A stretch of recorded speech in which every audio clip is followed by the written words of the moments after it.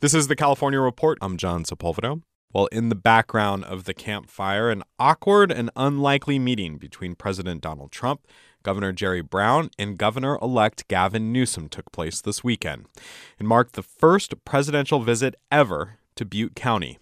KQED's Katie Orr reports. From the beginning of Saturday's trip, the differences between Trump and Brown and Newsom were on display. It started from the moment he prepared to board a helicopter in Washington, D.C. on his way to Air Force One.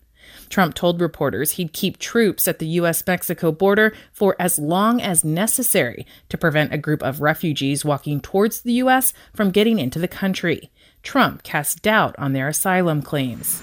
If they have such fear and such problems and they hate their country, why do we see all the flags being waved? For Guatemala, for Honduras, for El Salvador, we're seeing flags all over the place. This has nothing to do with asylum. Both Brown and Newsom have been critical of Trump's immigration policies, as well as his stances on the environment and global warming. Trump has blamed California's forest mismanagement for the fires and has threatened to withhold federal funding from the state.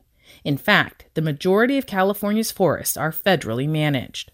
But in a stop in the burned-down town of Paradise, Trump spoke of working together. Hopefully this is going to be the last of these, because this was a really, really bad one. And I know Gavin's committed, we're all committed, I'm committed to make sure that we get all of this cleaned out and protected. Later, Trump, who has previously called Newsom a clown, pulled the future governor in for a handshake. Newsom shook his hand, but then quickly stepped away from the president. For the California Report, I'm Katie Orr in Sacramento.